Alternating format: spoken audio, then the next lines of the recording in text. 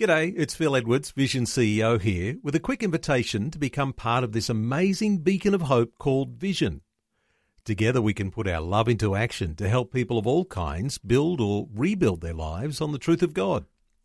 Please consider the part you can play during our upcoming Visionathon appeal, remembering that it's your support that makes Vision possible, including this podcast.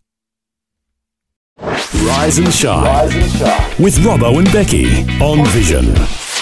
Yeah, so obviously it's timely for you. I mean, you couldn't have planned it better to be there, at the right time. But I guess just to be able to experience that, it's will be memorable for you, won't it? To be able to say, I was in London when the news broke. Oh, absolutely. It's actually quite remarkable to be here at this time, and we were sitting, as I said, having dinner in a pub, and Jane was actually checking her phone that came through.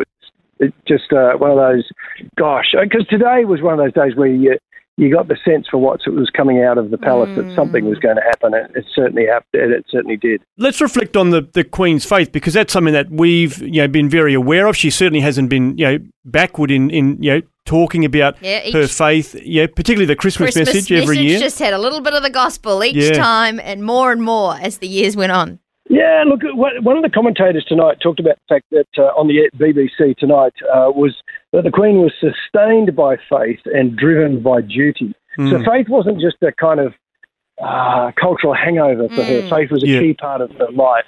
And as you said, Becky, it's a part of all of her communication, and it was there as a solid part of her life. So that was reflected in her character, in her speech, in her life.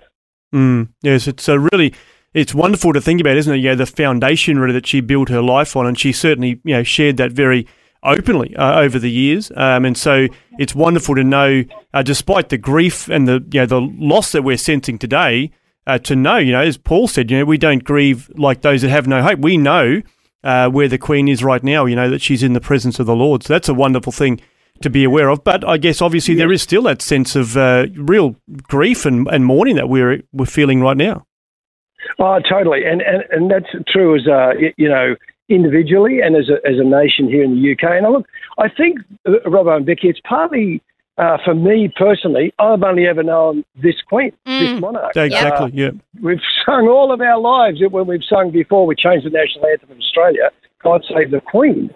It's always been the Queen. And to think that this one person that's been there all these years has now gone, just puts a bit of a shudder through everybody about the fact that life is, we are all mortal, even the Queen. And life has an end point, and we need to deal with that. Yeah, very true. And we're so lucky that we have the hope of Christ. So, it's a great time to be pointing people and reminding people that there is hope out there. There is a Saviour that loves us in these tumultuous times. Because not only, I heard driving in a commentator saying, for England and, even for the world, they've lost the Queen, but they've also just got a new Prime Minister. That's never happened in history. Yeah, that's right. You know what I mean? Yeah. So they're all feeling a little bit wobbly. Absolutely.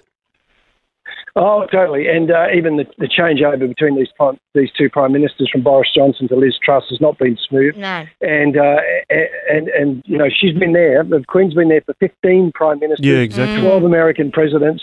That the one sort of sustaining anchor that's gone, and that is a real sense of unease for everybody. Yeah. But as you say, Becky, it's a reminder of where we place our trust, which is a wonderful reminder at a point that at a time like this, which is so uncertain. Yeah, absolutely.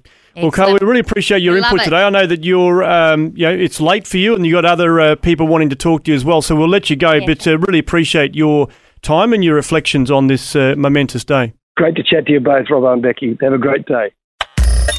Thanks for taking time to listen to this audio on demand from Vision Christian Media.